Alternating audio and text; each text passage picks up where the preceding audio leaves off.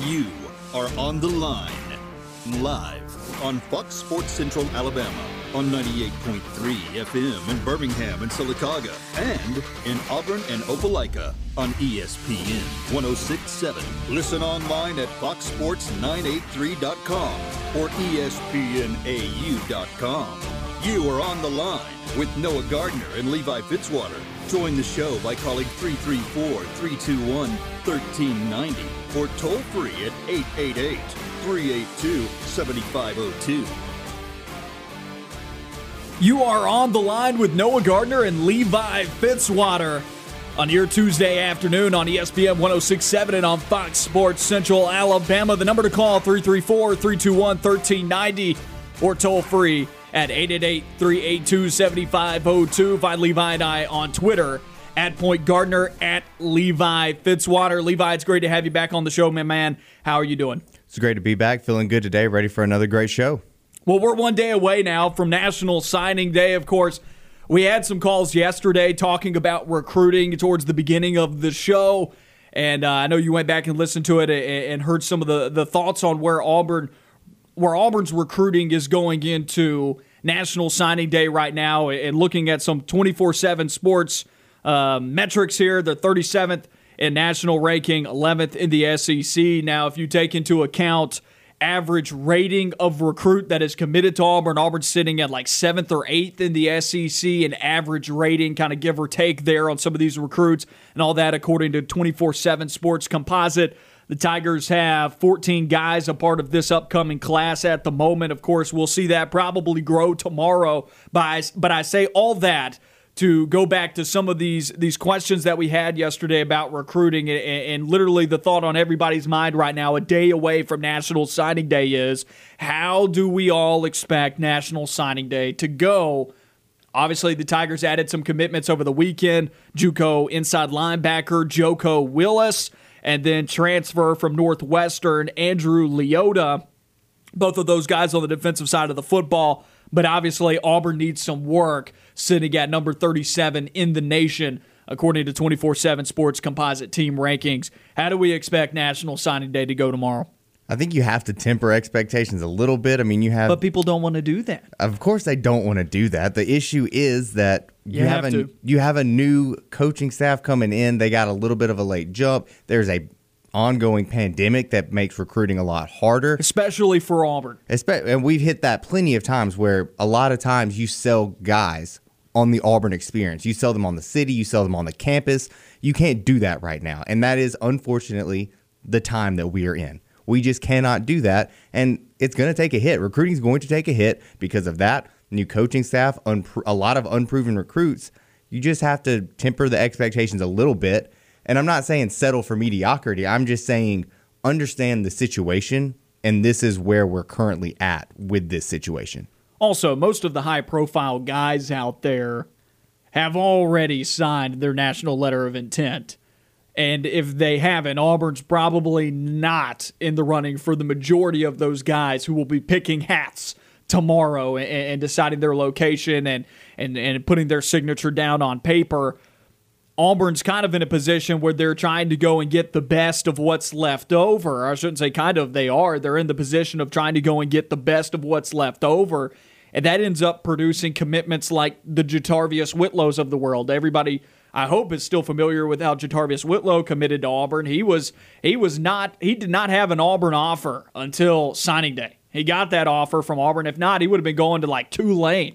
So you will see stuff like that happen. Now, maybe not as something as dramatic as going to UAB or Tulane and then all of a sudden getting an Auburn offer. I'm not necessarily saying that will occur, but it could be the difference between a guy going to Vanderbilt or Kentucky or Arkansas and getting a late push from Auburn here a couple of days out. But, whether it was last week or 2 weeks ago when Coach Harsin met with the media last and discussed National Signing Day coming up, that happened last week. Coach Harsin kind of planted the seeds to say that he was not going to fill this class up, which leads me to believe that I don't think tomorrow Auburn is going to shoot up the rankings or anything. Maybe they get to the top 25. They honestly should. With a couple of more commitments, Auburn should get on the verge of top 25 or getting inside the top 25. Average rating is still a little concerning. I know some folks out there have been quick to point out, well, this is kind of on par for what Gus Malzahn did. It's not. I think it's a little bit below that. When you're talking about average rating, Auburn still finished 7th or 8th in the SEC compared to the other teams. That's going to put you, when it comes down to it, Auburn's still recruiting behind A&M, LSU, Alabama, Georgia, Florida, Tennessee, even this past year. How long will that last? We don't know. But they still finish behind those teams. In 3 or 4 years from now, when these guys are stepping into starting roles, that might show its head. That Auburn might end up being, the 7th or 8th best team in the SEC. So it is fair to be concerned about some of the quality of players coming in. But when you look at the nature of the pandemic, that's going to handcuff Auburn and what they're trying to do recruiting. I mean, talk about an uphill battle for this incoming coaching staff and what they have to deal with. Not only can you not get guys on campus to sell the most valuable thing about your recruiting pitch, Auburn's recruiting pitch is so much different than what we all saw on social media with Nick Saban getting recorded, I mean, I saw that on Barstool Sports, and I'm thinking to myself, yes, he could say all of those things. It's accurate, and he can flex like that. I mean, Alabama can go out and recruit guys in a different way than what any other team in college football can do other than Clemson. Because Clemson has at least had some type of regular national championship conversation around their program and have actually won it. Ohio State, I even think, is excluded from that. But, of course, they recruit very well in their portion of the country. They are all alone in the Midwest. That is their area. They can do whatever they want up there. The Ohio State University, that's how they're going to be put up there. And every year you look at the top of the rankings, and it's Alabama, Clemson, Ohio State. That's why the playoff picture is always Alabama, Clemson, Ohio State. I don't think that's a bad thing for college football. I've had conversations with people in the last couple of days talking about parity in college football right now. I think we have more parity than ever in college football. And people may disagree with me on that, but here's my stance on it. At the top, in the early 2010s, Alabama was on the verge several times of winning 3 in a row. There was not a consistent band of other contenders. The contender would change, and oftentimes Auburn would get into the mix, right? 2010, Auburn did it. 2013, Auburn did it. It was either Alabama or Auburn in between 2009 to 2014. And even then, Alabama was in the mix that year in the playoff, and Ohio State and Oregon gave us all a refreshing breeze of Alabama not winning it, right? And so, of course, Florida State won it in 2013. But once again, I stand by. It was Auburn and Alabama during that time period, and mainly Alabama. From that point on, though, you look at where we're at, there are at least 3 teams vying for that crown every year now. And even LSU broke up the mix from those top teams. They had the moons aligned for them. The stars were in order for the LSU Tigers. So there are even some teams coming from the outside of that center circle getting into the mix. Even Georgia was in a national championship back in 2017. So the competitors, while yes, there is a central core, it's tighter amongst that central core than I think we've seen. There are at least now 3 teams. You look at the dynasties of college football over the last 10, 15 years, or since 2000. In the beginning of the 2000s, USC was burning down college football. Did anybody else have a shot? No. Don't act like dynasties are some new thing that have all of a sudden creeped up. It was just USC back then, just USC. And then after that, it was Florida. Florida came into the mix, won 3 or 3 national championships or so there when Urban Meyer was around, or 2 at least. And then you go in after that, it's been Alabama since that point until now. Clemson has rattled off several. Ohio State's been at least in 2. They've won 1. Alabama's, once again, still winning, but at least there are other teams that are consistently with them at the top. I don't think we have seen this much competition at the top of college football than ever. I think typically it's only been one dynasty, one team. Now we've at least got 3 or 4 at the top that are competing every year, including still Alabama, but they at least have contenders from other parts in the country. And then outside of that, I think there's definitely more parity below the top. There, the UCFs of the world, the Cincinnatis of the world can go and play on the same stage as Georgia and Auburn and give them a game or beat them. So I think that there's more parity than ever in college football, and that's a good thing. But still, the recruiting rankings reflect the fact the Alabamas, the Ohio States, and the Clemsons recruiting at the end of the day, the Jimmies and Joes, they're better than your X's and O's. Also, don't forget about the fact that Tier 2 it's just brimming with a lot of teams that could really make a jump within maybe the next few years and pop in there. Oregon is a team that we've seen They're just on the cusp right now. They're recruiting very well. They had a Rose Bowl win with Herbert at the helm. They're very close. Again, we noted that Georgia kind of, was in that. They're right on the outside. Oklahoma, if they could ever field a defense and stop losing to Iowa State and Kansas State, they might could, what about make Texas, it in there. Though? They 8th in recruiting last year, and then 2 third-place finishes in the years before that. And now they have a coach who you're expecting to make a big leap. I mean, A&M, we've seen A&M really come to. Me and you both think A&M's a bit overrated, but they're on the outside looking in. They have a good recruiting class this year. They were on the verge of the playoff. Jimbo's always going to have that team competing in some shape or form, whether it's maybe not that year. He's at least going to recruit well and have them in a position to where they can make a deep run. Notre Dame's always going to be there because they don't play in a conference, and they're always going to get blown out on the big stage, so I don't discontinue them. But there's a lot of good teams that have they're really close. They're really close to making just a leap. You have that tier 2 that is brimming with talent, and then the tier 3, there are so many fun teams to watch that they're probably like one Cam Newton-esque player away, where you get that one guy who can just transcend talent and could really put them in a position, a lot like what LSU did. They got Joe Burrow, who was brimming with talent and had a great supporting cast around him, great assistant coaches. Some of these teams are just one guy away, one transcendent talent away to leap from tier 3 to potentially winning a championship, a lot like Auburn did in 2010. Because we got to be honest, that Auburn 2010 team was not one of the best college football teams outside of when you add the best college football player to that roster. Right, and possibly, he's definitely in the conversation for one of the best, if not the best, college football player of all time. Of course, Auburn's had a couple of those guys. Bo Jackson would have something to say about that as well. And, it's just so hard to compare the different time periods. But I know in modern college football since like 2000, and I typically say that modern college football since the 80s, but let's just say since 2000, Cam Newton is definitely in the mix for greatest college football player of all time. And I think we've seen some recently as well that get in the mix. Joe Burrow, I think Devontae Smith should be in that conversation. I wish that Najee Harris played in a more run-friendly offense. Najee Harris would have been, Christian Page on last week's show, when he was at the Senior Bowl, I asked him about Najee Harris because he saw Najee Harris at the Senior Bowl. I said, where does Najee Harris rank amongst some of these Alabama running backs that Nick Saban's had? And he said that he thinks that Najee Harris is the best Alabama running back ever.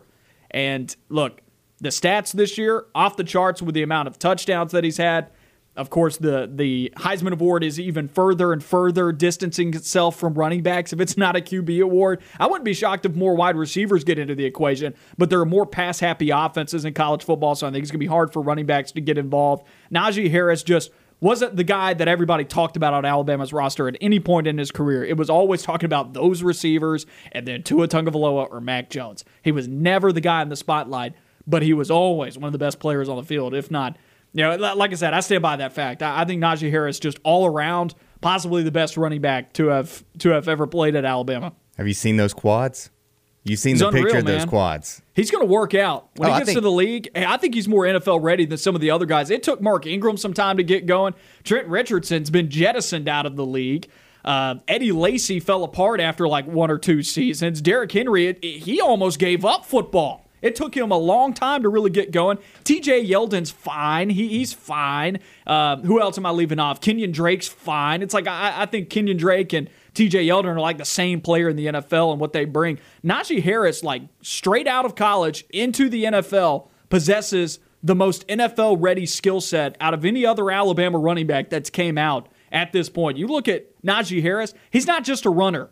This guy can also pass catch. He can catch. That's the big thing. The ability to catch in the NFL today from the running back position is huge. That was the big knock coming out of, I think, Leonard Fournette coming out of college. They absolutely hated his pass catching ability. He kind of figured it out a little bit later in his career. But guys like Najee Harris, who can do everything really well, he's going to make an impact on some NFL roster this year. He's better than Mark Ingram. He's better than Mark Ingram as well. And I think Mark Ingram did not bring the level of pass-catching ability that Najee Harris is going to bring to the NFL. Especially straight out of college. And I don't even know just like true athletic ability that Najee Harris can bring. I mean, Najee Harris, once again, we saw him hop over a dude standing straight up, right? And then just resume speed. I mean, the mix of speed, strength, athleticism, balance, vision, pass catching ability. He can run block. Najee Harris is the most complete package at running back to come out of Alabama. I don't know how we got sidetracked on there, but, I'm here for it. Najee Harris, he's a beast at running back. I'm excited to see him play at the next level. I really am. I think he's going to be a beast. It'd be awesome if somehow the Cleveland Browns went out after him. And yes, I have Nick Chubb and Kareem Hunt. It would be sick, though, to see that guy play for my team, and we don't even need him, right? I mean, somebody's going to be getting an absolute beast at running back with Najee Harris, and I think he's a little undervalued. I really do. I mean, it wouldn't shock me if somebody didn't take him in the first round just because running backs these days don't get taken that high as often unless they are just like foregone, like someone like an Ezekiel Elliott or a Todd Gurley, like those guys. People aren't talking about Najee Harris in the same way, once again, because he's not Devontae Smith or any of those receivers or Jalen Waddle or Mac Jones. He just wasn't talked about enough this year. But go and look at the stats. The guy had like more than 25 touchdowns from scrimmage. Unreal. You compare him to Devontae Smith, and Devontae Smith's numbers, you begin to think, why wasn't Najee Harris considered in the Heisman more so than Kyle Trask or even Trevor Lawrence? You look at the numbers, they were absurd. It was enough to get Devontae Smith the award. And for the record, I think Devontae Smith deserved to win the Heisman. But Najee Harris definitely should have been higher in the voting when you're comparing him. I would have voted for him more than I would have voted for Kyle Trask, right? So more of the show on the other side of this break. You're listening to On the Line on ESPN 106.7 and on Fox Sports Central Alabama. You're on the line with Noah Gardner and Levi Fitzwater on ESPN 106.7 and on Fox Sports Central Alabama. Find the podcast wherever you get your podcast. The number to call, 334-321-1390, or toll free at 888-382-7502. A look back at some stats I found during the break about the Najee Harris versus Mark Ingram, and I think Mark Ingram's it's Mark Ingram or Derrick Henry versus Najee Harris, I think, if you're talking about best Alabama running back to have gone through the door, and just more ammo here for Najee Harris over Mark Ingram. You look at the stats here, Najee Harris beats him in every single category. 3,261 total rushing yards for Mark Ingram at a 5.7 yards per carry clip. Najee Harris, 3,843 yards for 6 yards per carry. He had 46 touchdowns to Mark Ingram's 42. So he beats him in every single rushing category. He also beats him in every single receiving category. 60 receptions for Mark Ingram for 670 yards. Najee Harris with 80 receptions for 781 receiving yards. The only receiving category he doesn't beat him in is yards per reception, but there is a massive leap in touchdowns here for Najee Harris over Mark Ingram. 11 total touchdowns for Najee Harris as a receiving running back versus Mark Ingram's 4.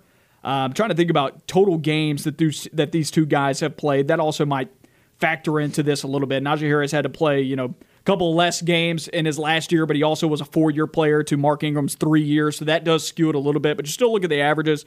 More yards per carry for Najee Harris than for Mark Ingram's, only 5.7 across his career.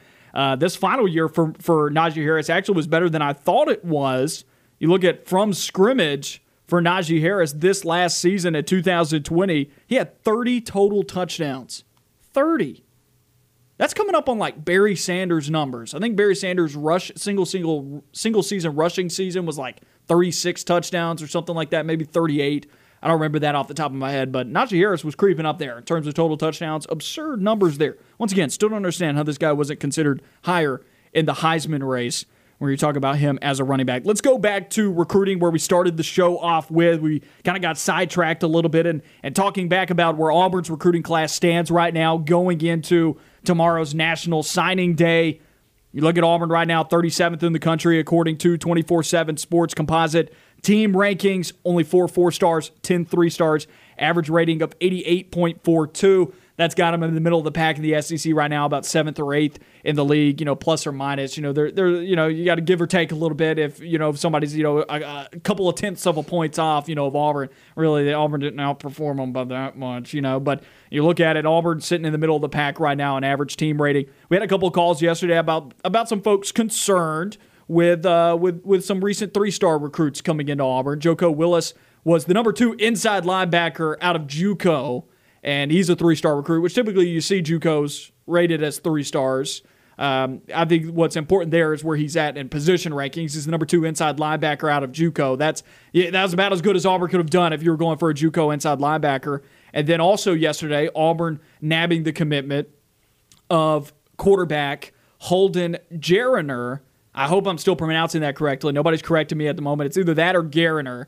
And he's a 2022 quarterback commit that's a 3-star. But I don't think he's going to be a 3-star for long. I think we're going to see this guy at least he's going to add another star before he steps on a campus. He'll be a 4 before he comes to the Plains. I agree with that. I think he'll pick up a star along the way. I think that he'll pick up one. I'm going to keep saying it. You look at this recruiting class and it does look lackluster. I get it. I understand that. Because it is lackluster. It is. It's not a great. It doesn't look like lackluster. It is lackluster. It is. But you have to think about it from. It walks like a duck. If it quacks like a duck, it is a duck. It is, and it's not a great recruiting class. But you just have to really think about it. How much time did they have to really try to flip someone to come to Auburn? How well, they didn't complete their coaching staff until last week. That's what I'm saying. How could they have possibly been able to turn this recruiting class around? Now, it's kind of hard to sell to a recruit when you don't know who your position group coach is going to be. You don't know who the position group coach is. You can't get them onto campus. You didn't get to bring them to any games this year because you weren't the coach this year. We all knew that this class was shot when Malzahn got fired. There was no chance that this recruiting class it didn't have a chance but to do if you anything. were one of those people out there that wanted to see Malzahn fired, you knew this was the risk, that this was going to happen. And now you can't come back and be upset about recruiting too, because this isn't Harson's class. This is Malzahn's class. And only a couple of the guys added to this are his guys. One of those is Colby Smith, and that's because he was Will Friend's guy when he was going to Tennessee. And, of course, I think this is going to fit what obviously Auburn's trying to do because, of course, he's going to bring the guy that was originally believed to be a scheme fit for him on the offensive line. That's a good haul for Auburn. Obviously still a 3-star, but at least it's an offensive tackle, something Auburn hasn't signed since 2017. That's a big deal to at least bring that one in. And then I'll explain the Joko Willis commitment. First of all, he's the number 2 JUCO inside linebacker. You literally can only do one player better at that position coming out of JUCO. Now, some people are going to be complaining that, well, why are we getting JUCO guys? They need JUCO guys at linebacker right now. Why? Because there's not a whole lot of depth with the personnel shift that is happening at linebacker. Auburn is going to move from a 3-4 or to a 3-4 defense. They're moving from traditionally being in the 4-3 / the nickel to where they've really only this past year cycled 2 linebackers, which is Owen Papo and Zacoby McClain. If Auburn was going to bring some oomph to the center of the field, they were walking up Jamie and Sherwood or Smoke Monday closer to the line of scrimmage if they were trying to bring another body in to run stop. They really did not play more than 2 linebackers. Now this coaching staff's like, well, what are we supposed to do? None of the younger guys got developed. Where's Steiner? Where's some of the other recruits that have been brought in over these years? Because they've got bodies. They just don't have ready bodies, I don't think, at the moment. They're even moving T.D. Moultrie back over to the linebacker room. You're getting Chandler Wooten back. They needed more guys to step in right away. Guys who can play immediately. Right. You need those guys who can come in and play. And also, you missed out on a lot of the high school guys. You missed out on a lot of the high-profile guys. Too late. You just did not have a chance to do that. So you've got to kind of you have to scrape the barrel. You kind of have to just find what you can get. You have to catch as what catch can. You really have to just look and see what is available and get the best that is available. It might not be good, but you have to get what is the best available. You got a late start, man. You have to sign some of these 3-star guys. That's just what the situation Auburn's in right now, and you said it best. The people who were clamoring for Gus Malzahn to be fired knew that this was a risk. And you have to deal with it. You just got to eat it. You can't have your cake and eat it too. You can't get rid of Gus and expect a top 10 recruiting class on a guy who literally just finished the coaching staff last week. Yep. A week before signing day. You cannot expect this class to be great. I'm particularly intrigued by Joko Willis because, A, he's from Independence Community College. Do you remember where that location is? Independence. Is that? Are you a fan of the series Last Chance U? I was about to say, I feel like I've heard that before. This is one of the locations that has occurred in Last Chance U. I think it's the second to last one. Am I just that outdated? Like, haven't they moved on from Independence Community College? They probably have as well. I knew that name. There was some familiar. drama there with their former head coach, but nonetheless, this guy is an Independence Community College guy, so not that's kind of cool. Possibly was in Last Chance U. I don't know when it was filmed. I don't know. Last time we went to the Last Chance U route, it didn't work out very well. Second thing that that's true. You're talking about John Franklin III. The second thing about Joko Willis that I'm intrigued by, he's a tall linebacker now. He's 6'3". I'm over here thinking, I don't remember too many 6'3" linebackers standing tall in the middle of Auburn's defense. I mean, Owen Papo and Zacoby McClain are pretty undersized. They're like 6'2", 6'1", 6 feet. They're in that range. This guy's 6'3", and people like to fib on roster sheets. I wouldn't be shocked if this guy, weighs a little bit more at the end of the year too. When he's getting ready to step onto campus. You look at Joko Willis, he's at 215 right now as far as weight is concerned. That I think will go up with this new system that's being brought in. Looked at the depth chart for Vanderbilt last year. All the linebackers were sitting at about 230, 240. I think you might see Auburn's linebackers beef up a little bit, with the exception of T.D. Moultrie, who is going to beef down. He's going to be the one who has to slim down. He's dropping weight probably, when he's already sitting at 250 to 265 range, and so Joko Willis is going to. I think he's going to fit in. I like this one. I think this is filling a need for Auburn. They obviously put an emphasis on it, saw a possibility to go get him. This guy's going to be familiar with Auburn. He's from right down the road in LaGrange. His hometown is LaGrange, Georgia, so he's familiar. I think he played at Troup County. I think that's actually his profile picture on 24/7 Sports. So you look at it, Joko Willis I think is going to be a fit for Auburn moving forward. And then we already talked about Colby Smith to a degree, and then the new quarterback that's came in for the Tigers, Holden Geriner. I think he's going to be a solid scheme fit for Auburn, and possibly a Phillip Rivers-like figure that's been under-recruited right now in the state, and you're happy that maybe Auburn is not missing out on this guy. Now, I don't want to say that he's going to have a Phillip Rivers-type career or anything, but everything that you see about this guy on social media once he committed was that this guy's a gunslinger and that he can put it around the yard. Yeah, you like that. You like to bring a guy like that in. If you're being compared to a Phillip Rivers type, whether you live up to that or not, you're in good company. I mean, an all-pro, pretty much Hall of Famer. I mean, come on. More of On the Line on the other side of this break. Stay with us. Don't go anywhere.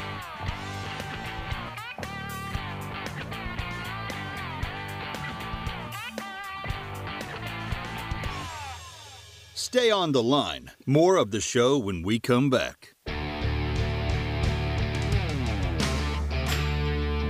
Noah Gardner and Levi Fitzwater with you on the line on ESPN 106.7 and on Fox Sports Central Alabama on 98.3 FM. Keep up with all of the content the show is putting out on RadioAlabamaSports.net and on the Radio Alabama Sports Facebook page. Follow it on Twitter as well at Radio AL Sports. It's the place to be for Auburn and Alabama content as well as high school sports content. Once again, that's RadioAlabamaSports.net. A lot of recruiting talk here through the first 30 minutes of the show. If you missed any of that, go back and find the podcast wherever you get your podcast. Let's talk about some Auburn basketball now. Of course, you and I really didn't get to talk about this yesterday, and we love the calls. So once again, call in at 334-321-1390 or toll free at 888-382-7502. Not a whole lot of basketball talk yesterday. It was a lot of football talk. Today, let's talk some basketball as Auburn is taking on Georgia tonight, looking for their third sweep of the Bulldogs in the last 4 seasons for Auburn. So a big opportunity tonight.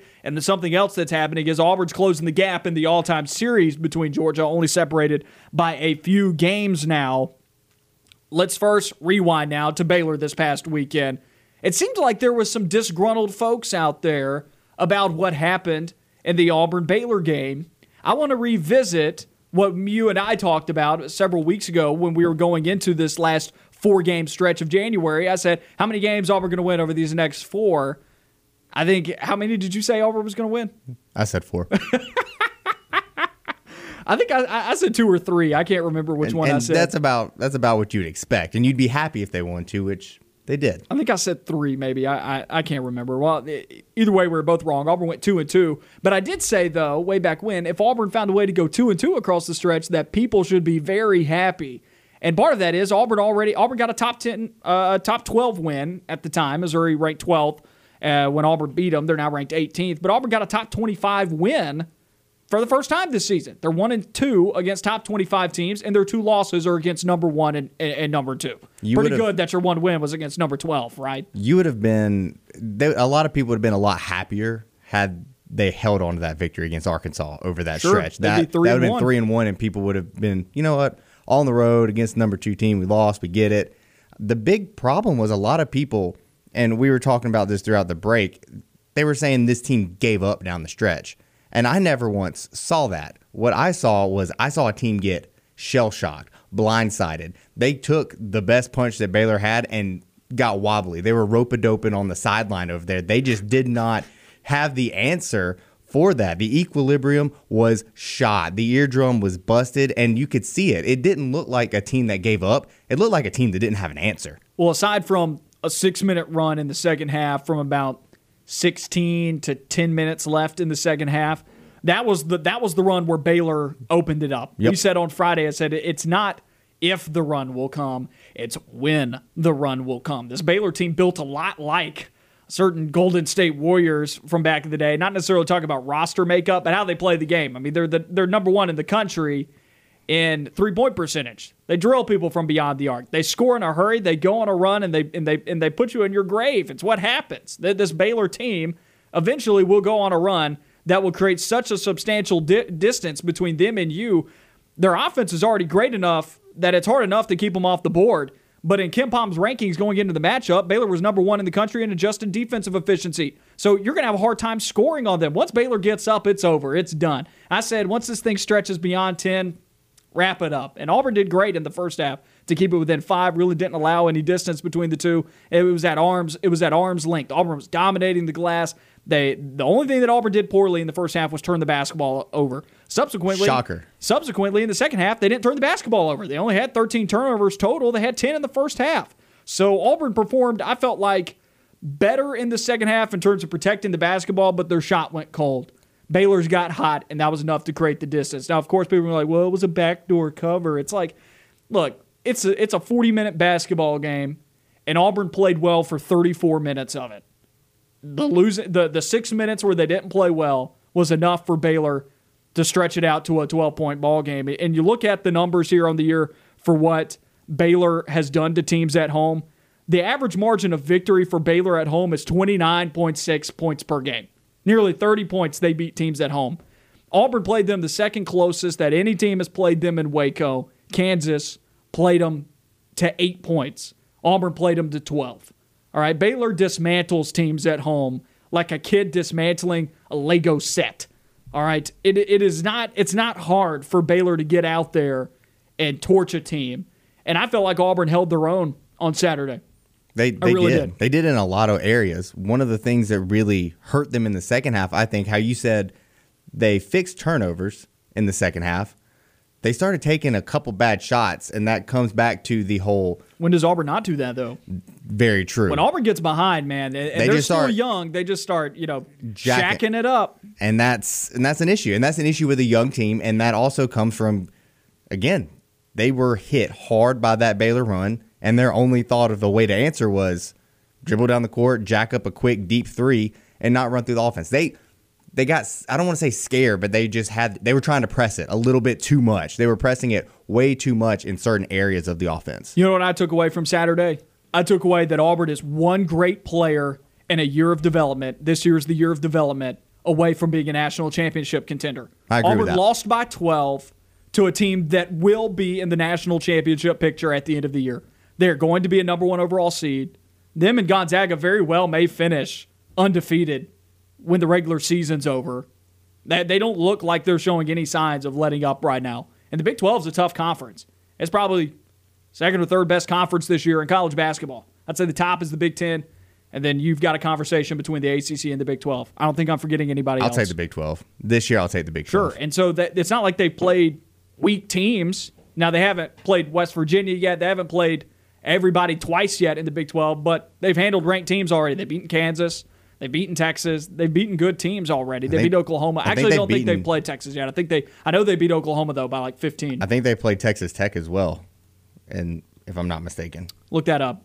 If not, it'll be coming up. And so, like, they've already played some good teams in the Big 12. Big 12 is a deep conference. This Baylor team is as good as advertised. I think Auburn folks should only be taking positives away from this game. It's a young team. They're going to a hostile environment. Well, not really, but, it's a hostile in the sense that Baylor's going to be super comfortable at home shooting on their own baskets. And we're still seeing that effect in college basketball here. If not, look no further than Auburn, who's going to look really comfortable tonight at home when they're taking on Georgia, a team that they've already, dropped 90-something points on, right? Yeah, So, Baylor did, in fact, play Texas Tech. They won by 8 at Lubbock. Sure. So good close game. Matt McClung, I'm sure, had a good game. Haven't played West Virginia, haven't played Texas. Their next matchup is at Texas in Austin. So that's right. That's tonight. That'll be a good one. That is tonight. That is one of the primetime matchups this evening. Probably a better game to watch if you want to watch a good basketball game rather than Auburn, which we would presume is going to. People should watch Auburn, Georgia. What are you saying, man? I'm saying they should watch it.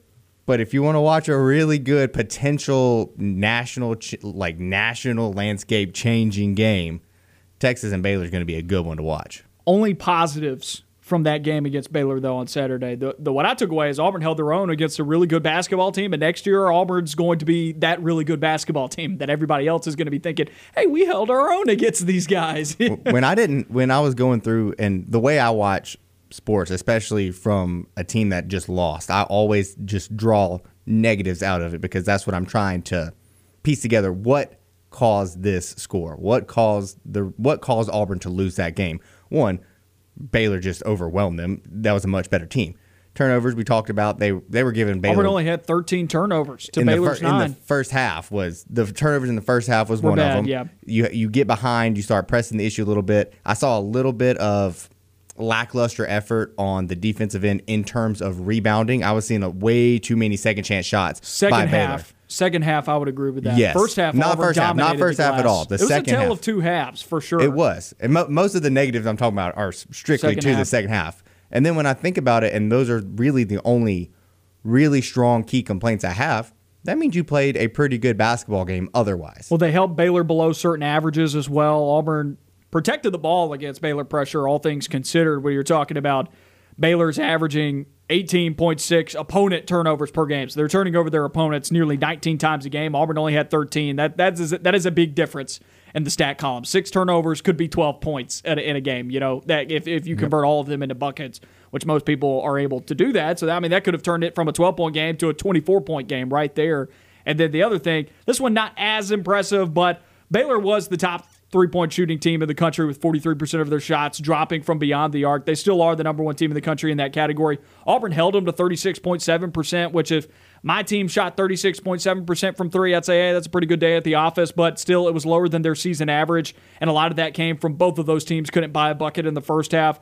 But they also held them to 43.1% from the field, which is a good day at the office defensively. They held a team that was very good offensively to, while they did still score 84 points, part of that's just the nature of today's day and age in college basketball. They held them from an efficiency standpoint down below their season averages, which I think Auburn fans should look into. It really wasn't that bad of a defensive performance, all things considered, when you're looking at the stats there. But, yeah, one of the youngest teams in the country, Auburn, went against one of the most experienced teams in the country, Baylor, and they held their own. Tonight's game against Georgia, though, what's going on with the betting lines right now?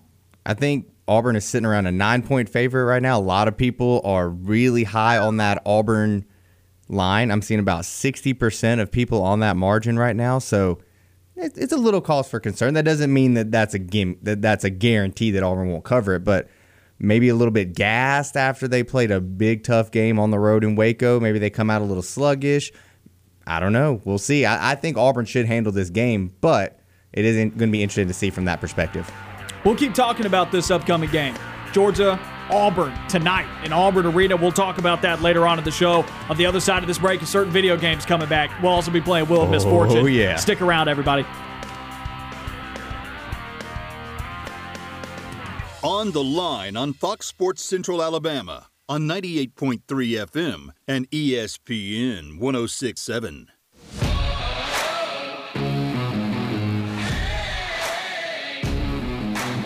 You're on the line with Noah Gardner and Levi Fitzwater. The number to call, 334-321-1390 or toll free at 888-382-7502. Phone lines are open. We want to hear from you. Let's take a listen to what's on TV tonight. Hey everybody, it's Noah Gardner with What's On Tonight. It is Groundhog Day, so why not watch Groundhog Day on AMC at 7? Some family-friendly movies on Freeform starting at 6 with Kung Fu Panda 2, and then at 8, it's Rio 2. Start off Tuesday night college basketball at 5:30 on the Big Ten Network with number 24 Purdue at Maryland. At the 6 p.m. time slot, number 2 Baylor clashes with number 6 Texas on ESPN. On ESPN2, we've got number 11 Tennessee at Ole Miss. Auburn and Georgia square off on SEC Network, and Michigan State is at number 8 Iowa on FS1. At the 8 p.m. time slot, number 12 Illinois at Indiana on ESPN, and Mississippi State at Arkansas on SEC Network. There are 2 NBA games on TNT starting at 6:30 with the Clippers at the Nets, and the night finishes off with the Celtics at the Warriors at 9. I'm Noah Gardner, and that's what's on TV tonight.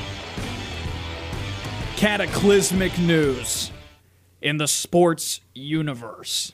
I mean, it's being talked about everywhere. Even if you don't play video games, you probably at least know something about what's happened.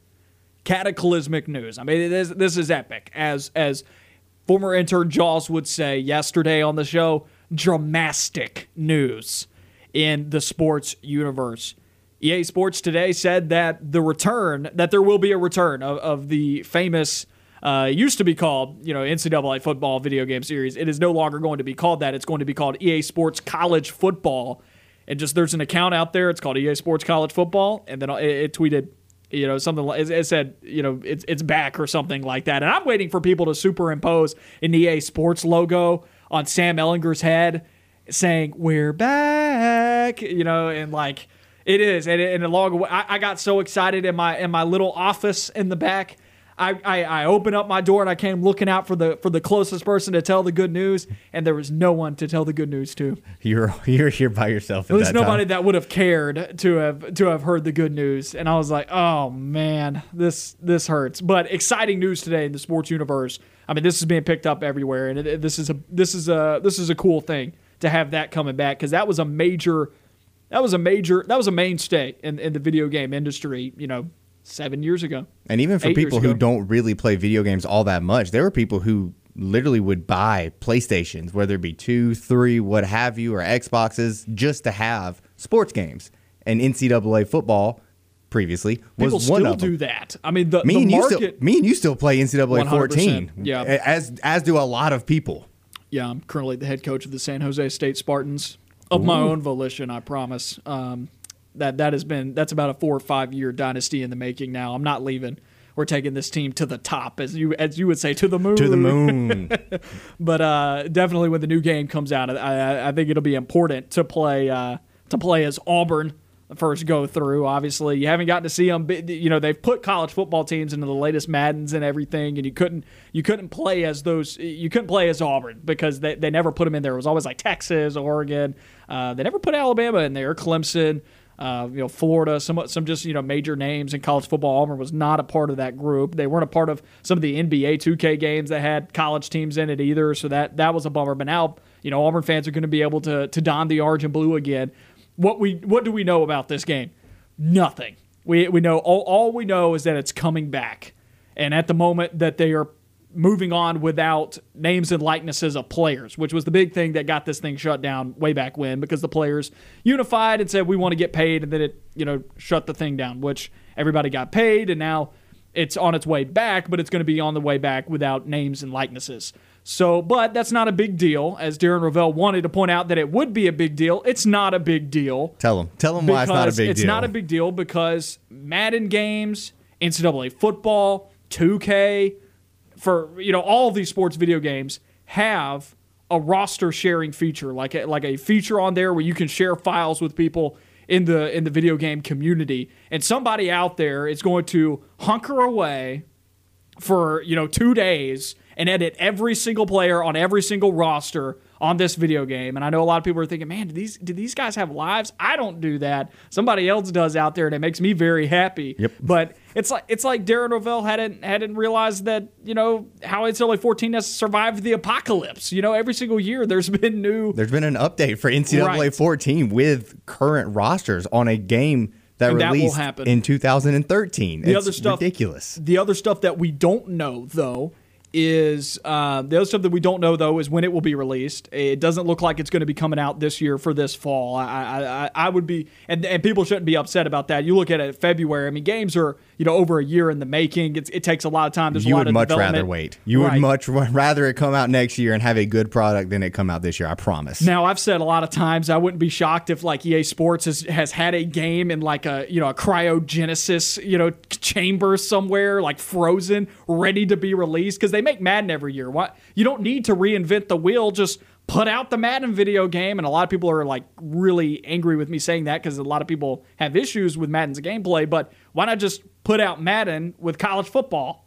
Madden with a college football skin to a degree, or a mod, if you will, with a slight tweak to UI and certain. You're obviously not going to have the Super Bowl or the franchise. Yeah. You'll have Dynasty. You'll have Road to the Heisman or whatever it used to be that we have. A lot of people have a lot of gripes with Madden. Me and you are not excluded from that. We spoke about some of the gripes we have. I still play it. I do too. And from a technical standpoint, it's not perfect, but can you imagine? You hit it right on the head off the air. The nightmare it has to be to make a physics engine for a football game. Sure. It is just brutal. And they do a good job, I think, with it now. I mean, all things considered, I mean, it's just not going to be perfect, but we don't know when it's coming out. We don't know all the features that are going to be in it. All we know about this game is that it's coming back at some point. They have committed to it, and that's a big deal. And there are things coming up in the sports business industry, in terms of the lawsuits that have been occurring, whether or not players can sell their likeness or that universities can do it. However that financial structure looks, because that's yet to be determined, but a financial structure could be coming to college football. And that could fit into the video game, being able to have player likenesses in it, which obviously is the dream goal for it. That would be what people would like to see. But if it's not feasible, it's not going to prevent the game from coming back. I'm shocked it took this long to bring it back, because what they're doing now could have been done, last year. Well, they didn't have a lot of losses in terms of revenue over the past year from a pandemic to speed up this process to put another product out. So, do you have an idea of who do you think is going to be the cover athlete for this? I don't know. Obviously, if it was this year's game, I would put Devontae Smith on the cover. But I think whoever wins the Heisman, they should put on the cover. I think if it came out this year, they'd put Trevor Lawrence over Devontae Smith. I think they would 100% do that. Not saying that that's who I would want. I'm just saying that I think that's what they would do if it came out this year. Let's put Najee Harris on the cover. I mean, come on. Find every Heisman winner or major player from 2014 or the 2013-2014 season till now, and just put all of them on there in a small scape. Here's what I think they should do. I think that they should have a customizable cover for every single team out there for this reboot, for everybody to get who they want. And just have it as a Auburn PDF. people can get, Cam Newton or Bo on it or somebody, It'd be sick. It'd be sick. Excited about that game's return and the implications of that in collegiate athletics. But we got hour number 2 coming up on the other side of this break. Stay with us. Auburn football, Auburn basketball talk coming up on another hour of On the Line.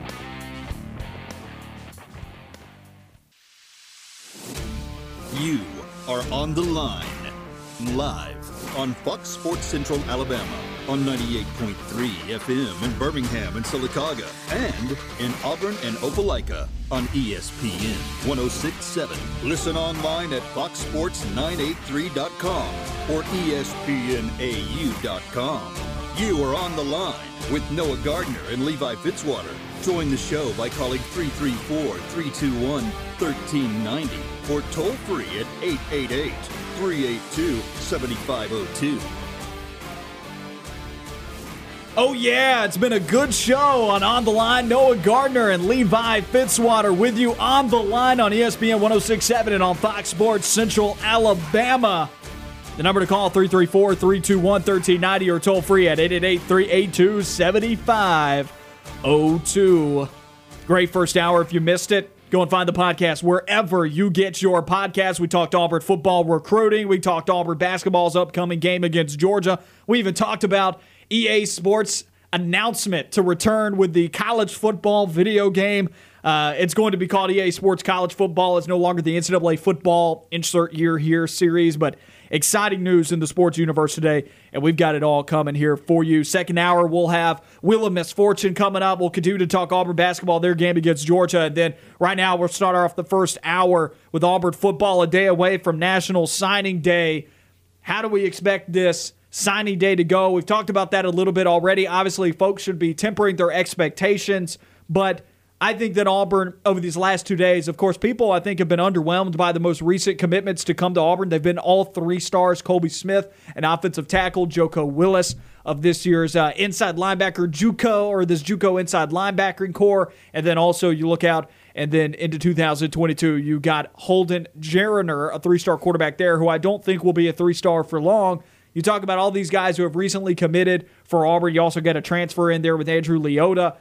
Auburn fans seem to be a little underwhelmed that these are the first commitments to come through the door for this new coaching staff, but it's not like things are going to catch fire right away. There's still the reality that there is the pandemic. You can't get guys on campus, and they really didn't have a lot of things. They didn't really have a lot of time to salvage this class, considering they just completed their coaching staff like a week and a half ago, right? So, like, what can you really do? And so I think that people should be tempering their expectations, as you've said many times, Levi, going into tomorrow. But I like these commitments that Auburn's brought in. I think they all fill some sort of need for Auburn moving forward, and I don't think people should be underwhelmed by this. 3 stars can be good players too. They can pan out. Obviously, you don't want to fill your team up with 3 stars over time, but I think when you just isolate these 3 commitments here, they help Auburn in a very specific way, and that's how people should be taking this, as they are coming in to provide help at positions of need for Auburn. Offensive tackle, linebacker, where there is now going to be personnel changes, and then you look at quarterback. Auburn's got to find a quarterback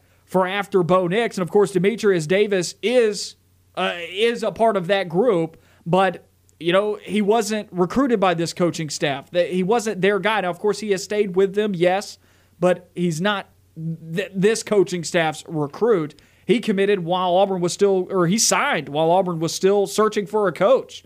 And I was kind of shocked to see that, because I feel like quarterback is a position that you really want to be sure about the next year's scheme. And of course, he could end up playing for Auburn, but it is, Auburn did go out and try and find a quarterback for them after they missed on Gunnar Stockton. They went to try and go and find a quarterback in that 2022 class that is going to fit what they want to do scheme-wise. I think people just need to be thankful we have recruits coming in the door to begin with. We have recruits that are on this already. We have recruits. I mean, you would just be happy that we have something. All the circumstances that are against this coaching staff and this recruiting cycle, they are just mountainous, and it is such a hard, just uphill battle to climb. They've got guys. They've got guys who, like you said, immediately fill gaps. You've got the linebacker help from Joko Willis. I'm very intrigued by him as well, just because of his size. 6'3", that's a monster linebacker that we haven't had at Auburn in a good bit. You've got a guy coming from Northwestern where he's playing for a guy in Pat Fitzgerald who gets the most out of all of his players and lesser talented guys, because Northwestern's a lot like Vanderbilt, where you're under those smart guy restrictions, as we call it. They have to recruit academics first. So you're getting a smart kid coming in. You're getting a guy who has been under a good coach for a while in Leota. That's a really good pickup. Again, you're just getting guys to come in right now, and that is a big thing because of the fact they got such a late start to this game. You've got a pandemic going on where you can't sell people on Auburn. Auburn's biggest selling point is it's Auburn. It's obviously the SEC school and the caliber of Auburn's name, but that campus, that city, it just has a way of bringing people in here and really just captivate them. They can't do that right now. So you're getting guys that come in, you're getting a tackle, or you're getting a lineman for the first time, since 2017 that you said? You're getting all kinds of value out of these guys. You're not just at least getting, we got a 5-star or we have a 3-star blah, blah, blah coming in that in a position group that is already filled out to the max. Let's look at linebacker first. We talked about how all of these guys fit a specific need for Auburn. Let's look at linebacker first. You brought up his height.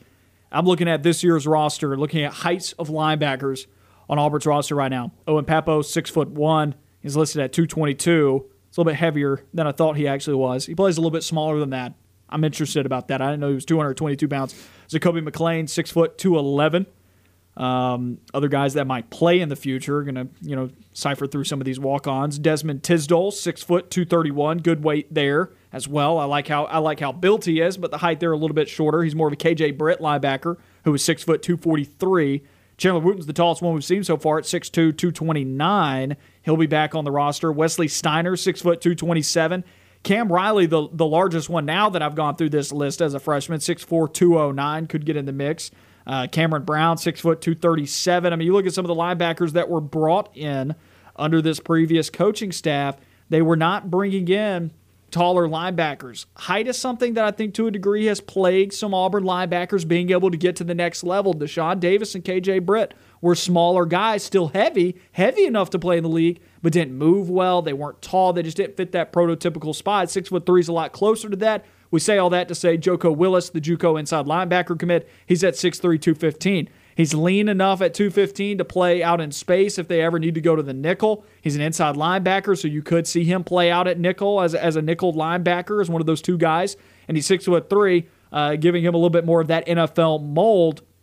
Yes, he's a 3-star, but you couldn't have done much better than getting the number 2 inside linebacker out of the JUCO class. You can only do one better than that. So, and they were all 3 stars. So, I when you look at JUCO guys, I don't care about star rating. That it's so hard to evaluate JUCO guys in comparison to incoming recruits that are freshmen next year, but also trying to compare those guys to guys that are already on college campuses. It's borderline impossible to be able to compare them to guys who have already been on college campuses. So, star rating there means nothing to me.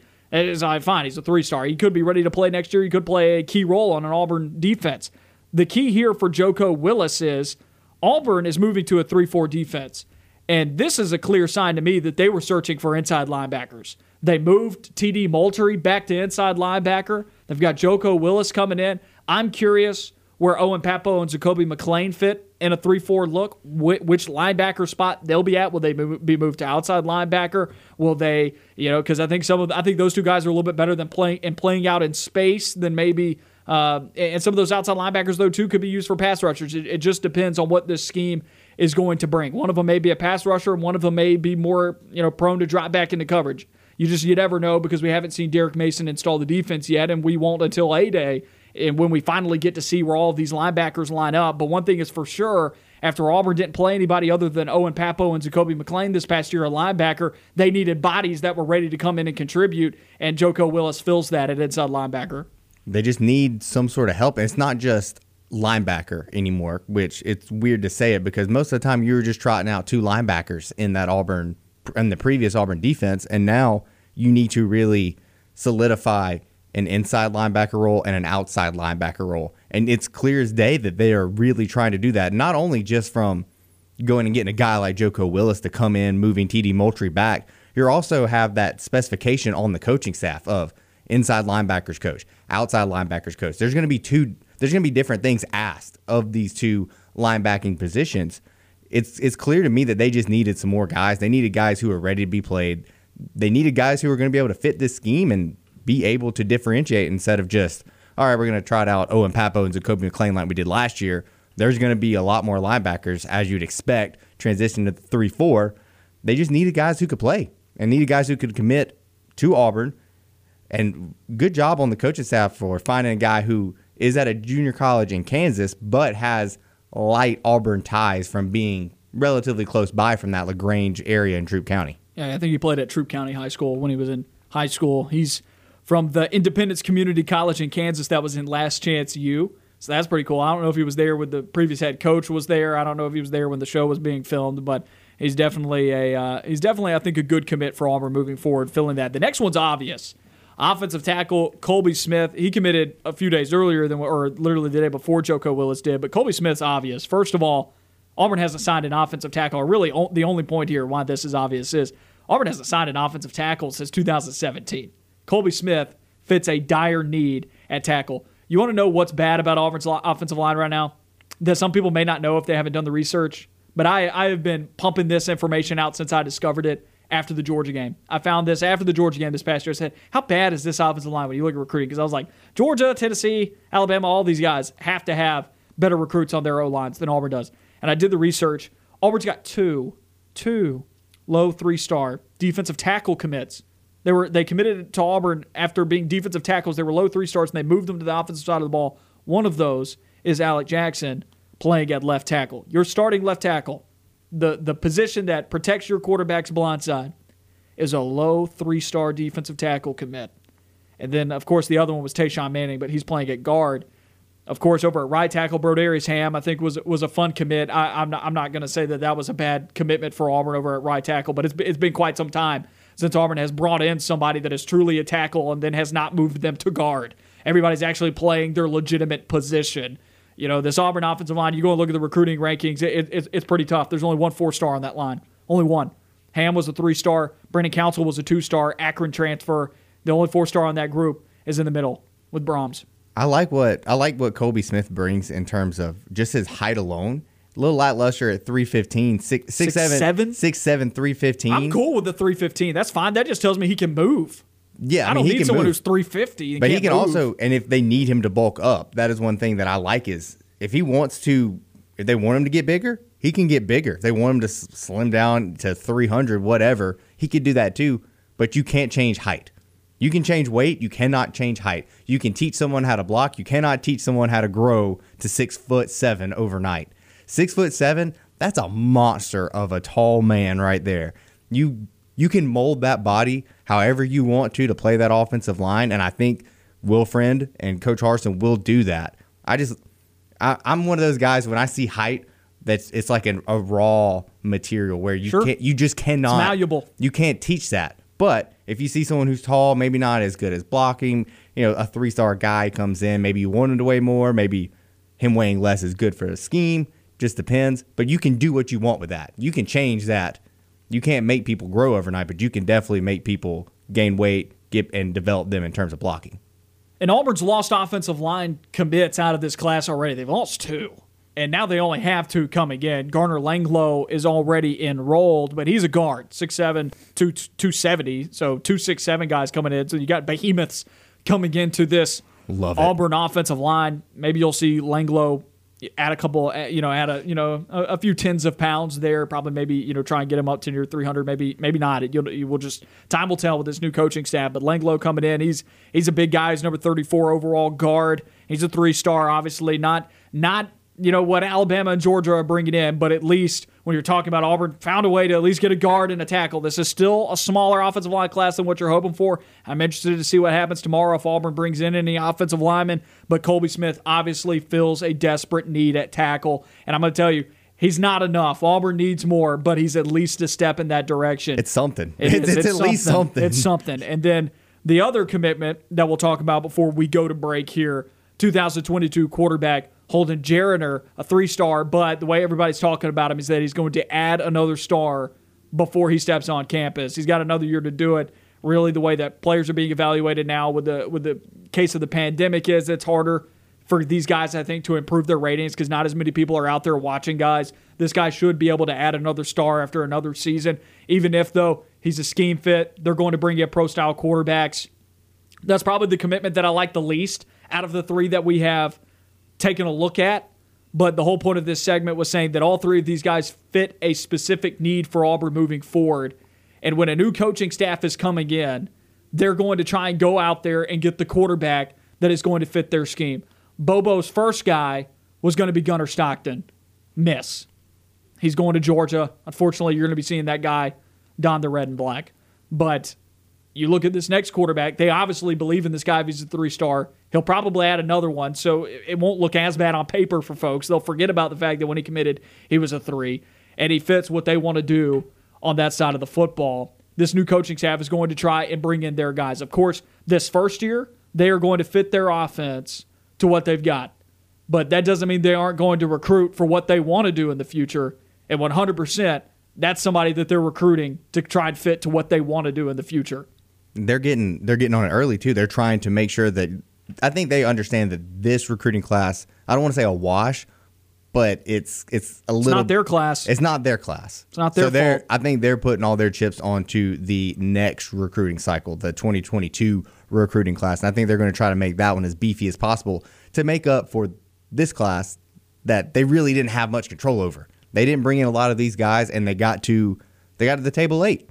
They just didn't have an opportunity to really put a stamp on this class. I mean, you finished we've said it so many times throughout the show, but you just finished your coaching staff and the position groups last week.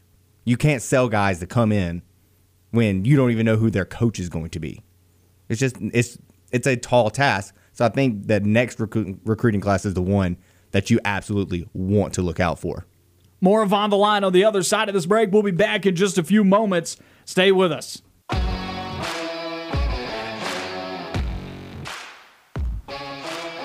Noah Gardner, Levi Fitzwater with you on the line. Find us on Twitter at PointGardner, at Levi Fitzwater. Head to ESPNAU.com or the ESPN 1067 app to enter your score prediction of the big game between the Chiefs and the Buccaneers on Sunday, February 7th for a shot at $50,000. Courtesy of the Orthopedic Clinic, Pepsi, and Johnny Brusco's Pizza. If you aren't able to take home the grand prize with your score, second prize will take home a 50-inch smart TV from Rick's Audio Video Appliance. ESPN 1067 has your chance to win $50,000 during this year's big game. Get all the details and enter today at ESPNAU.com or the ESPN 1067 app. All brought to you by the Orthopedic Clinic, Pepsi, Johnny Brusco's Pizza, and Rick's Audio Video Appliance. 50,000 G's, my man. The big game this Sunday. We'll talk a little bit about that later on in the show. But first, it's time to revisit that segment that we missed yesterday, but I'm glad you're here for it. It was just, it was all, it was just waiting for you to return. And so here, without a doubt, let's get into some Wheel of Misfortune. It's time for the Wheel of Misfortune. We take a look at the butt-fumbling, head-scratching choke artist of the week and select the biggest loser on the Wheel of Misfortune. If anybody's got a nomination for their own personal Wheel of Misfortune, feel free to call in at 334-321-1390 or toll free at 888-382-7502. The intro there is pretty self-explanatory. We're submitting somebody here who's had a tough week. Levi, do you have somebody in mind? I've got someone in mind. Let's do it. All right, we'll spin the wheel here for you.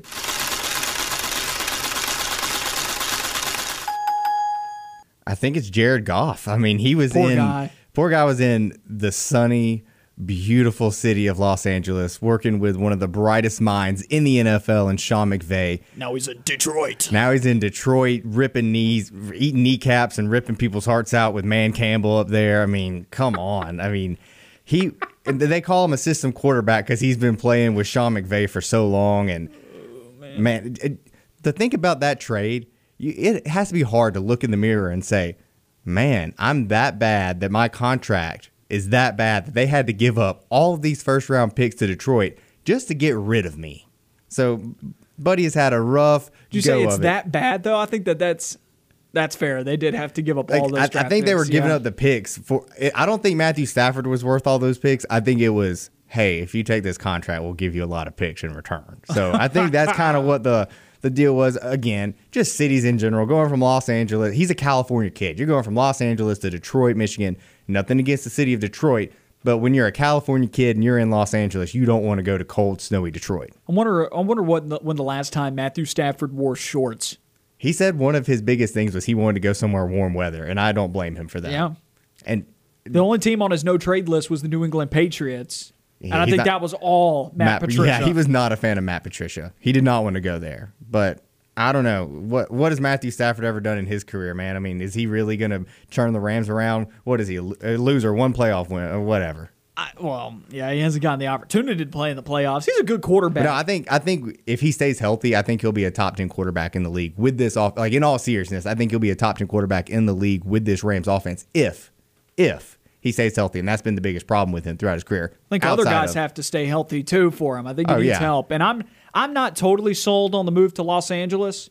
I don't think that this is the, like, if you're going to give up that much, like they gave up a lot for Matthew Stafford. Would that same deal have gotten Deshaun Watson for them in L.A.? Potentially, because that was a lot of first-round picks. Exactly. I think that's the big thing. It's just the first-round picks. And that was... It's like, did somebody not tell L.A. that Deshaun Watson was available? Well, they called for Aaron Rodgers. They called for Aaron Rodgers, and Green Bay said Aaron Rodgers not available. So they went for Aaron Rodgers. Aaron Rodgers on that offense was also, Sean McVay. though, did someone not tell them, though, that Deshaun Watson was available? Maybe the Texans didn't want to deal him to L.A. Maybe Deshaun Watson didn't want to go. He has that no trade clause. They could have called, and they could have called the Texans, and Deshaun Watson been like, I really don't want to go out there and play for him. Which brings me to my Wheel of Fortune nominee here.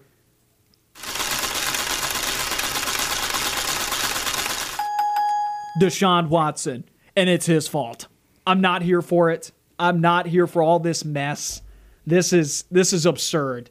You want to leave the Houston Texans organization for the New York Jets? Like, you're not going to evoke your no-trade clause for the New York Jets? We're talking about one of the most poorly managed franchises in NFL history with the New York Jets. And your second best option is the Miami Dolphins, which is a better option considering they were on the verge of the playoffs. But let's just say he goes down the road of going to New York. Let's say he follows the green brick road to New York Jets. That's full of vomit and nastiness because the Jets are a horrible franchise right now. Let's say he follows that up there. He's bringing with him an exorbitant contract that without a doubt will handcuff the New York Jets in their rebuilding efforts. It's a barren wasteland. There is no talent there. None. Zero. There's nothing there. Quinnen Williams would like to have a word. That's not on the offensive side of the ball either, though. How's that going to help you meant just from offense. Okay. But also, let's just go down that road then. Okay, Quinnen Williams may be out there. You're going to leave J.J. Watt for Quinnen Williams? I mean, J.J. Watt could come with him. That's okay. No, he can't. And so my thing is you're going to New York with that contract that is going to seriously restrict what the Jets can do in free agency. Oh, by the way, the Jets are going to have to give up the most valuable thing that a rebuilding franchise would need in order to rebuild. They're going to give up draft real estate. They're going to give up a lot of it. Probably 2 first-round picks. And that very important second overall pick that they've got with, take your pick with a quarterback that could pan out to be just as good as Deshaun Watson. Now, Deshaun Watson is a top-tier quarterback in the league. I'm not dogging Deshaun Watson here for any of his ability or anything. I just think it's absolutely absurd because the Houston Texans, and maybe he's just fed up with the Texans and he doesn't want to be a part of that organization anymore. I get that. Fine. You don't want to work there anymore, whatever. You want to find a change of scenery. But it's not always greener on the other side, man, just because the uniform colors are green. All right? I still think of it. I honestly enjoy watching what's happening with Deshaun Watson because I like the ability to see the player empowerment because the player is the most important part in this equation. He is asserted. We don't see this from NFL guys. We see it in the NBA all the time where they just strong arm. Yeah. I mean, James Harden, for one, just recently happened. You see this happen a lot. I mean, Carmelo Anthony. Houston should be the wheel of misfortune. The city of Houston, I don't know what's happened with that. I mean, it's the Astros curse. They brought ill fate to the city. Hey, it's worth it. You got a champion. You got a World Series out of it. I'm happy. You know how I feel. It's all about the ring at the end. It doesn't matter. Was it worth it? What did it cost you, Thanos? Everything. But you got a ring. I don't know. I still enjoy to see the player empowerment from Deshaun Watson, and it's interesting to think that now with what the Texans released this weekend, saying that it's going to take 2 impact players on defense and 2 first-round picks. I don't think the Jets have that capital to trade. I don't think they have the 2 defensive impact players. I don't think they have that to really trade. Well, the Texans have created such a price that most teams don't have that, and they can't afford to do that. I just don't understand why Deshaun Watson's not like, I want to go to a contender or a team that could become a contender with his skills being brought to that respective location. There are a number of teams out there that adding Deshaun Watson and giving up many first-round picks is not a problem. I think you can find those locations in the NFL if they have made the conscious decision that this is our window, we are going to win now, we're going after it in the Super Bowl. Understanding that in 3 to 4 years, if you didn't win a Super Bowl, your franchise is probably going to collapse under the weight that you didn't have any first-round picks. But we see that bet all the time. We just saw the Rams do that. We just literally saw the Rams trade away their future for Matthew Stafford. They traded away their future. You can't say that. You can't write it any other way. They traded a younger quarterback for an older quarterback and all of those draft picks away. So I like yours. I like yours with the Rams. And Jared, maybe the Rams should be on the wheel of misfortune. If they get a Super Bowl win out of this, they don't mind. So they don't mind. That's the bet they made. They said we're going to win a Super Bowl with Matthew Stafford. That's what they said, or at least we're going to try.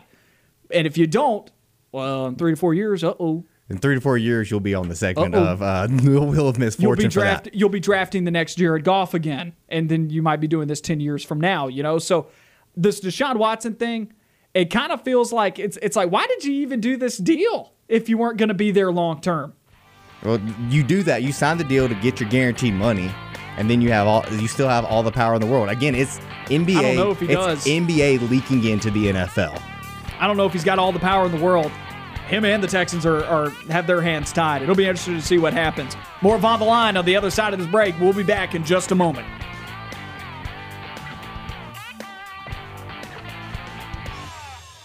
Stay on the line. More of the show when we come back.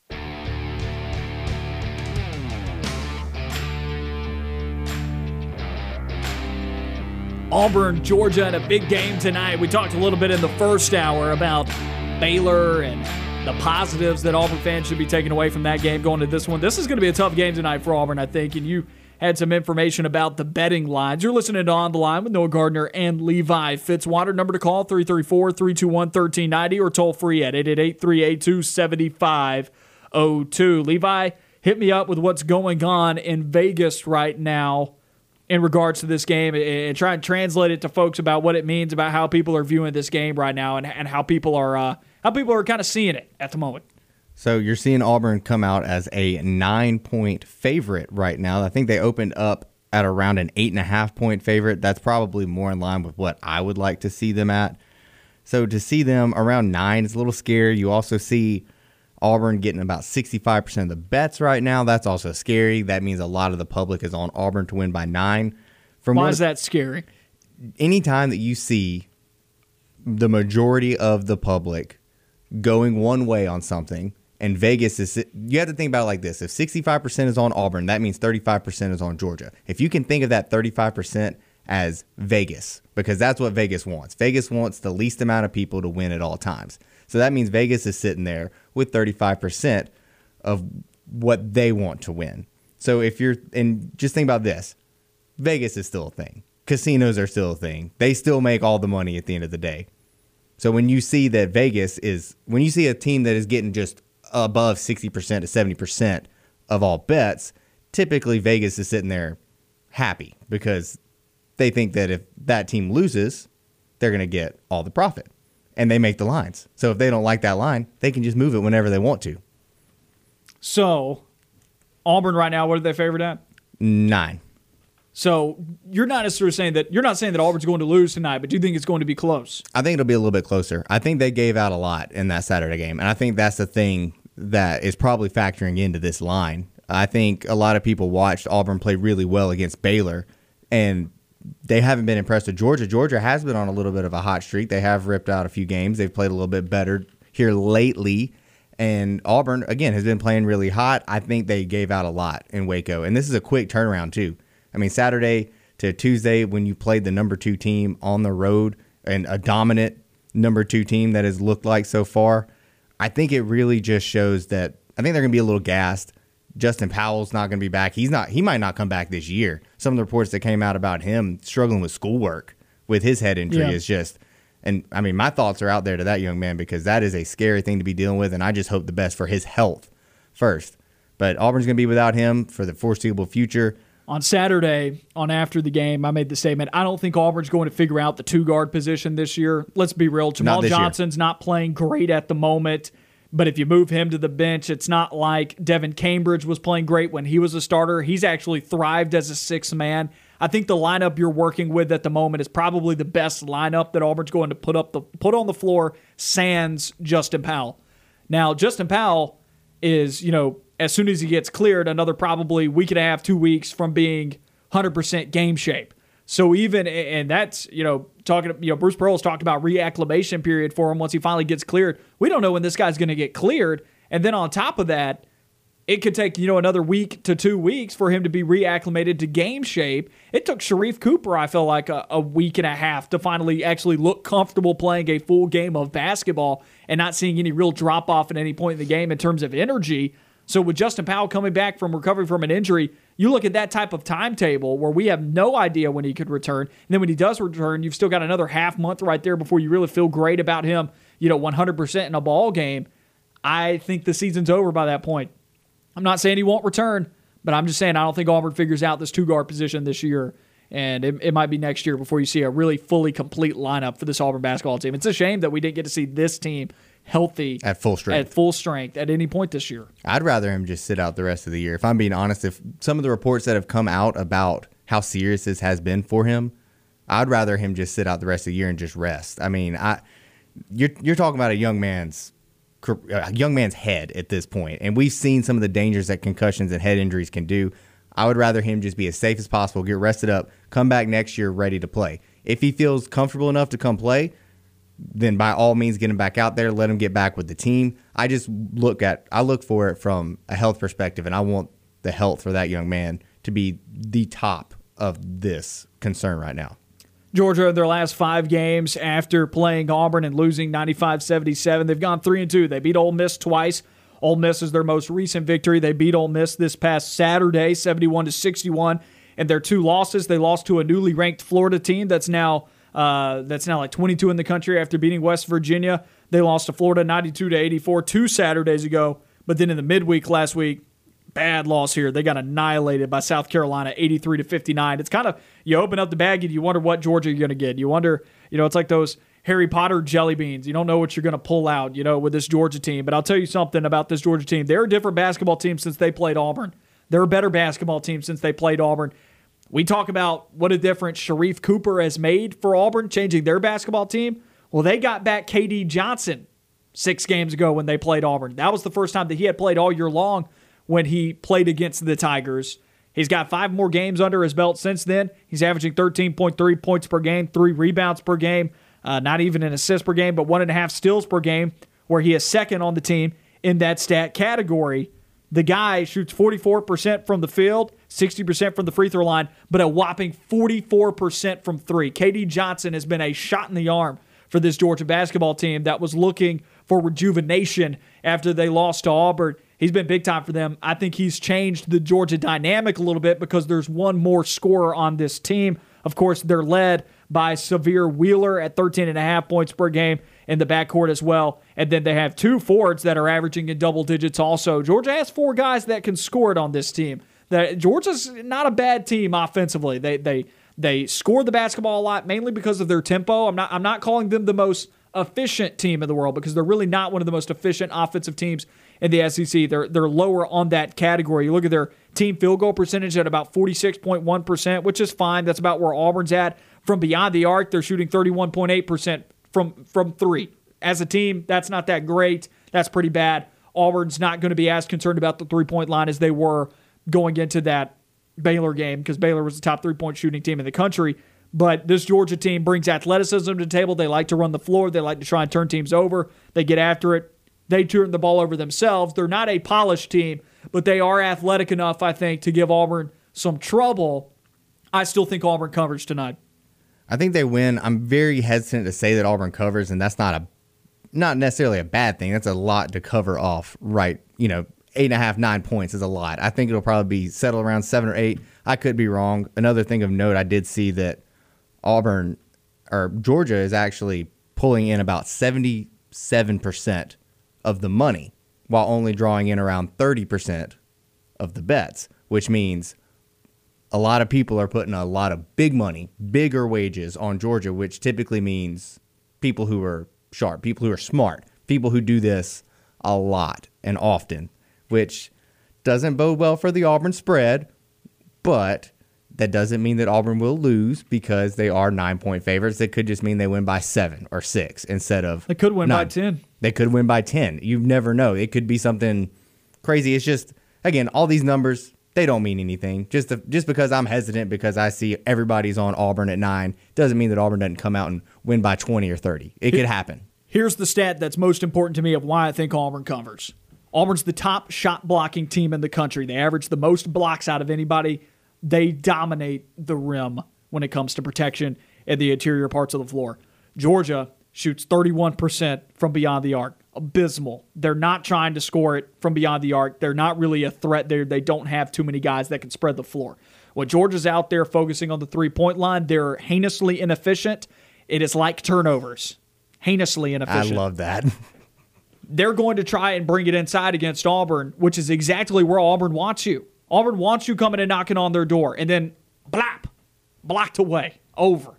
This team is a shot-blocking machine. I've never seen a team shot block so many times into the teens in a year. It's unreal. So much length. Unreal. They have so much length, and Auburn wants you there. It's a good matchup for Auburn in that sense because they want you to come inside.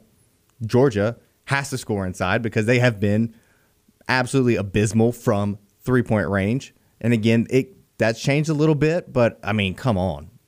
This is what Auburn wants. Auburn wants a team that has to score inside on them, and they want the ability to deny you that. That's where Auburn's bread and butter is on defense, is shot blocking, making you beat them by 3. They did it with Baylor. Baylor popped out and just started hammering threes away in the second half. I don't think Georgia has that ability to do so. I don't think they can beat Auburn with 3-pointers. Also, Georgia only averaging 2.3 blocks themselves per game. So where's the rim protection at there when you're talking about Georgia? And what does Auburn like to do? What does Sharif Cooper like to do? Drive to the basket. Right. And even if he's not scoring at the basket, just getting inside and making a defense crash really helps this Auburn team out. And what does Auburn do well at home? Shoot. And They shoot a lot better. You got to have people making threes. I mean, you got to have some guys out there making threes. That's one thing that's just been missing from Auburn this year. They just haven't had a guy where it's kicked out and he's open on the wing or in the short corner, wherever on the floor, that you're just like, that's automatic. When Bryce Brown got it on the kick out, when Jared Harper drove, you always thought that's in. Even when it wasn't, you thought that's in. You don't have that kind of guy on this team where they shoot, you go, that's in. You just don't have that guy. And if you could add that guy to the mix, it's coming. Yes. It's coming next year. If someone steps up and does that, man, this team is dangerous. Yeah, Jabari Smith will be out there. Yep. I think you might see him play a lot in the inside too, just because he is a power forward, but he's going to help you stretch the floor, be able to step out. You're going to see that pick and pop game come back to Auburn that they had with Chuma Kiki and Anthony McLemore did that, but it's going to be better than that. He's going to be a better 3-point shooter than those guys. I mean, people rave about his shooting ability more than his interior presence. And then obviously you got Trey Alexander coming in as well, who's averaging in the 20s during his high school season. So Auburn's going to have guys that can score the basketball this upcoming year going into next season. But you're right. Right now they don't have a dead-eye 3-point shooter with consistency, but it's getting there. And I think it's a bad matchup for Georgia. Give me Auburn and the cover all day long. We will wrap up the show when we come back on the other side of this break. You're listening to On the Line.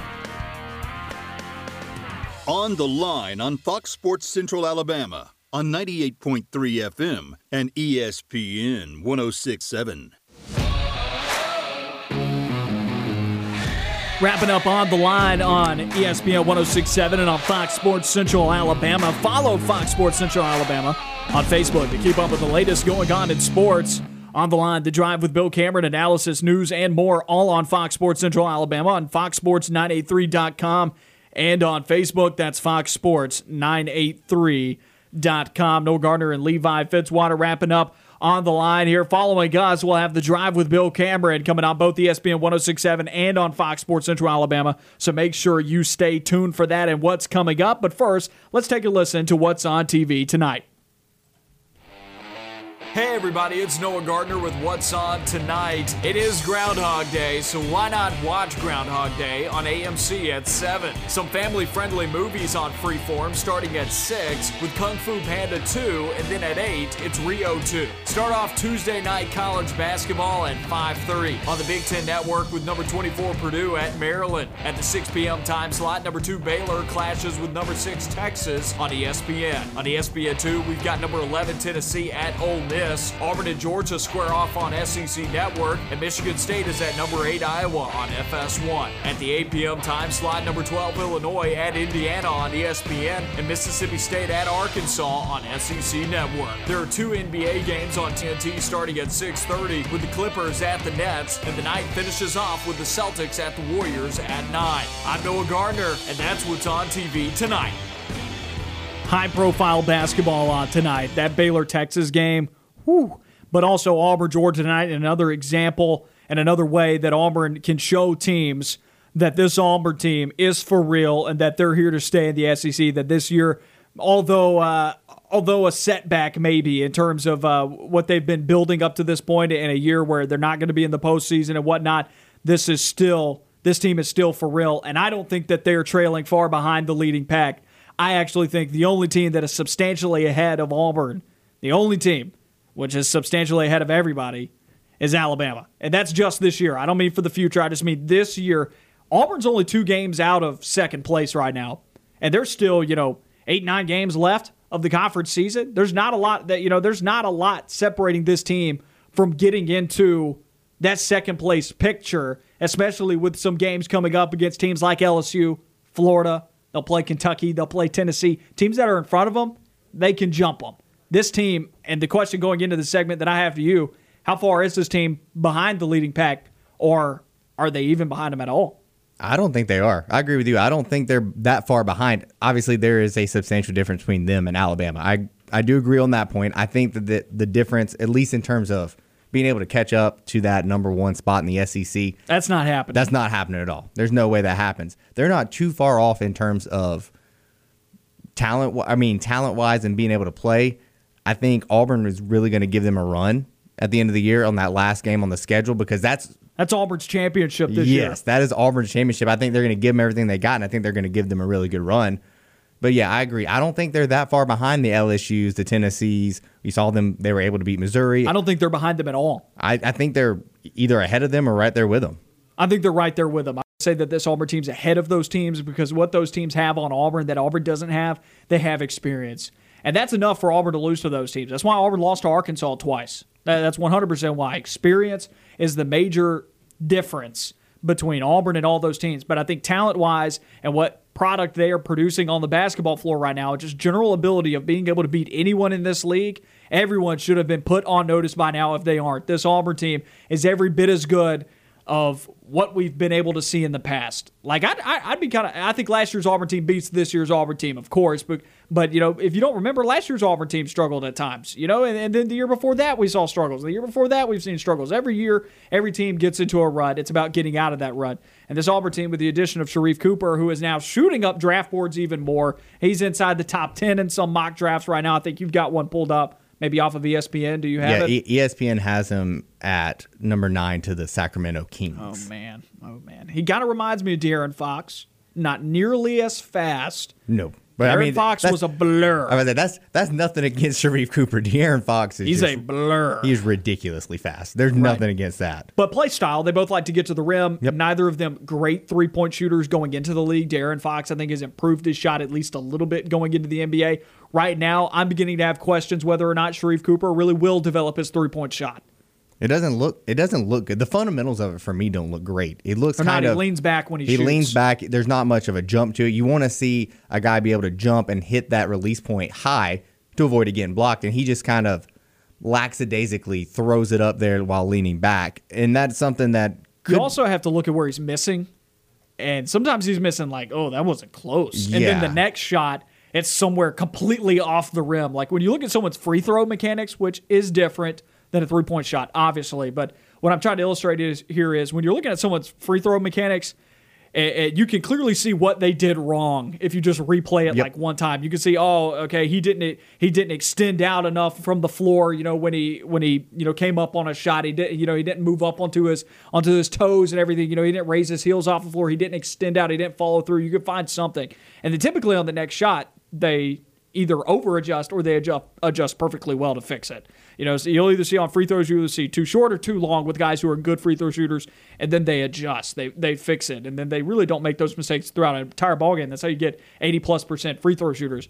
3-point shooters, I think the same thing can be said about shooting mechanics. When somebody's just kind of off, it is like they are missing all over the place. It's not even close. And Sharif Cooper, some of his misses, they look ugly. Some of where he's missing. Like sometimes you're like, man, that barely glanced off the side of the rim. He reminds me so much of a Markelle Fultz type of guy. I was thinking the exact same thing this weekend. We haven't even said that to each other. That is something we haven't talked about. That's his comp, I think, right now. It's not as broken in terms of shot mechanics as Markelle Fultz was coming out of college, but his distance shot, his 3-point onward mid-range jumper, it's not what you want to see. The mechanics aren't there right now. Sharif can't shoot. Let's just call it what it is. He can't shoot. Let's be real. In terms of what you want out of a pro prospect, he is not shooting the ball efficiently. And we've seen Markelle Fultz, he put it together prior to the injury this year. He got a lot better. He struggled with a lot more than just the injuries and the nature of his mechanics. He went through a lot of mental illness with his anxiety and whatnot as well. So I think, and depression on top of that, Sharif Cooper is pretty much where Markelle Fultz was, but with a little bit better of mechanics. People are going to be mad at me for having said that Sharif Cooper can't shoot, but let's just look at the stats. All right, he's 39% field goal range. From 3, he's shooting 18%. He's a good free throw shooter. He's at 81% there, but just because you're a good free throw shooter doesn't necessarily mean that you're a great shooter. And I'm not saying that he can't figure it out, that he can't, but right now his mechanics are off. We've heard, announcers pointed out. I think Dan Dockich may have been the first one to bring it up, or possibly there was another color commentator that may have brought it up about how he's leaning back. It's probably Dockich. He loves to rip people a new one a lot. He's not afraid to call it out. He's not afraid to call it out. And also, just because I'm saying he can't shoot doesn't mean he can't score. He can score. Obviously, look at the scoring numbers. He's averaging well over 20 points a ball game. I think he's at like 22 a game right now. He's at 21.3 a game. He went down after this past weekend against Baylor, but he's not shooting the basketball well, and that's going to have to come along. Not even in the mid-range. All he's got in his arsenal right now as far as scoring is at the rim or a floater. It'll develop, but I'm wondering if it'll develop in college, if it's this year. But that's it for another edition of On the Line. Noah Gardner and Levi Fitzwater will be back with you tomorrow. We got The Drive with Bill Cameron following us right here on ESPN 106.7 and on Fox Sports Central Alabama. We'll see you tomorrow, everybody. You know where to find us.